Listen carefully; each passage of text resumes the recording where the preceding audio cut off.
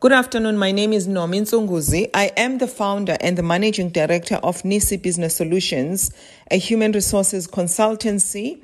What inspired me to work in human resources? Firstly, it is my passion for people, and I was fortunate enough to study industrial psychology, which is basically the study of human behavior in the working environment. But mostly it was the pain of seeing people going to work for the sake of putting food on the table, not because they get any fulfillment out of their work. So my resolve was to change that. I believe that everyone has a God-given unique skill or talent, and my job as a human resources professional allows me to get people to realize this and to mine this precious talent that is inside of them, and to their own benefit as well as to the benefit of their employers. The qualities that are required for an HR person to be successful, it's firstly confidentiality. We deal with people's lives. Some of the things that we deal with, they really extend beyond the work premises. They touch on the people's lives, the people's families. So it's very important for people to trust you enough with their information that it is not going to be spread across the organization. So that's where confidentiality comes in. The second one is empathy. People should be able to approach you with their challenges. There's a need for tenacity and resilience. An HR person has to be flexible. One has to know when it is time to be firm about certain decisions, as well as to be understandable and also try to assist employees where you can. The other skills is being a good negotiator. You all know that in HR there is a labor relations side to it, where you deal with the unions, you negotiate salaries, you negotiate conditions of employment. So it's very important for someone to have patience and negotiation skills. And the last one is networking, being able to form relationships. People should be able to relate to you. People should be able to feel comfortable to come and approach you with any issue that they have. About NISSI, NISSI exists to provide human capital solutions that unlock the inborn ability of people at work. The work that we do always results in our clients being high-performing organizations with high motivated and engaged workforce, well-informed workforce that is led by strong executive teams. Why I chose to start my own business is that I've been fortunate enough to gain experience from the most reputable and leading companies in various industries like mining, construction, manufacturing, and steel. And I saw the outstanding results of my work in those organizations. And I therefore thought that I could extend this to more than one company. I could go and create value for others as well, hopefully beyond the South African borders one day. The most challenging work we do as a business is also in HR. Firstly, I must say, because I love my job, every challenge is an opportunity for me to push myself to be better in what I do. And then moving on to what really gets to us is the leadership mindset to HR.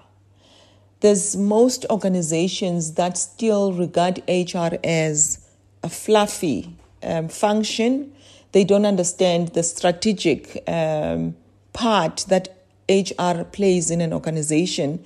As a result, when it's time to cut down the costs, they start in HR. They start in the training budget, which impacts on people. The sad thing is that an organization could have the best strategy in place, but if the people are not aligned, if the people are not motivated, that strategy will never be successful.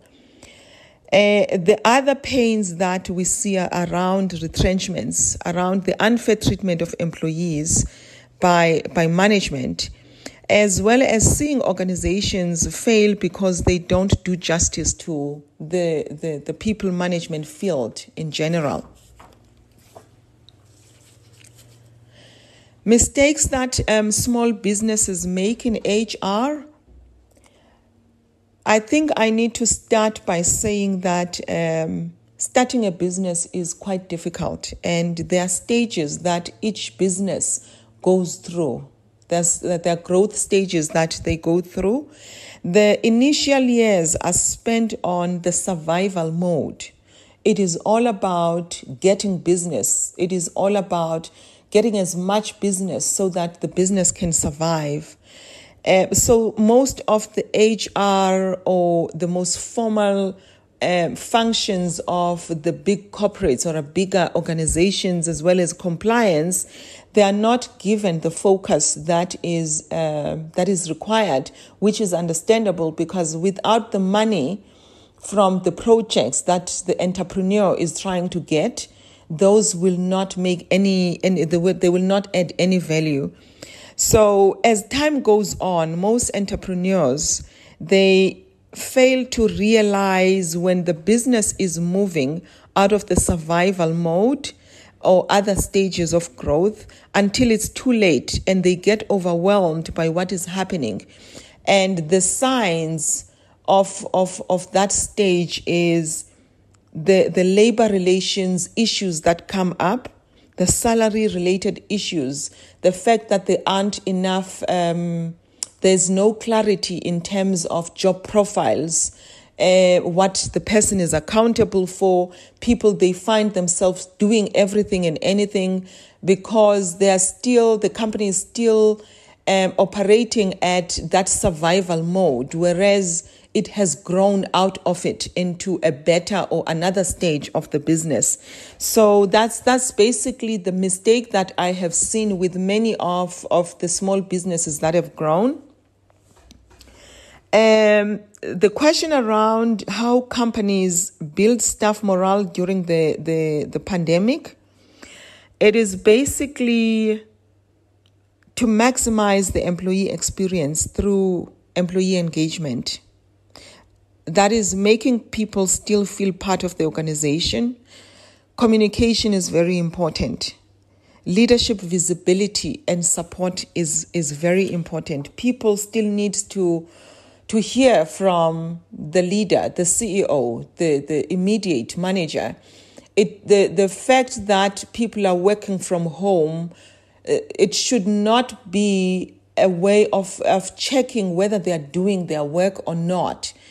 Some of them, they are so used to being part of the team. Some of them are extroverts.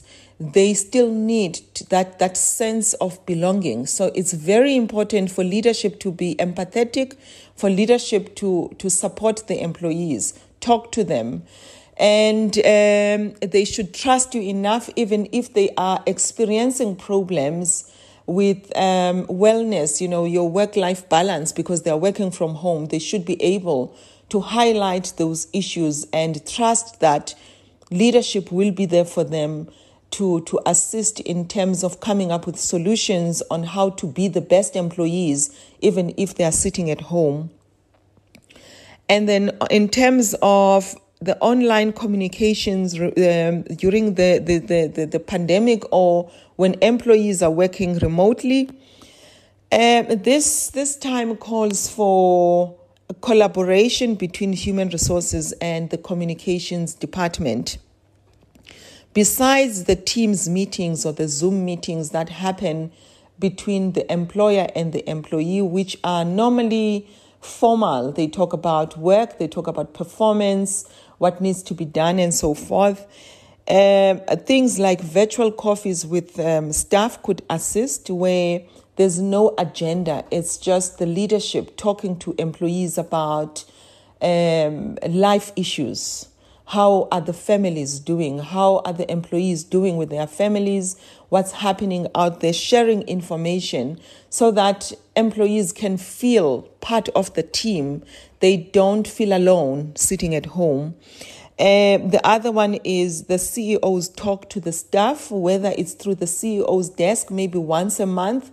there is a publication or there is a recording of the CEO addressing the employees. The use of the intranet for staff support, SMSs, WhatsApp messages for support, those kind of things would really help in terms of getting the employees engaged, getting employees to still feel that they are part of the organization.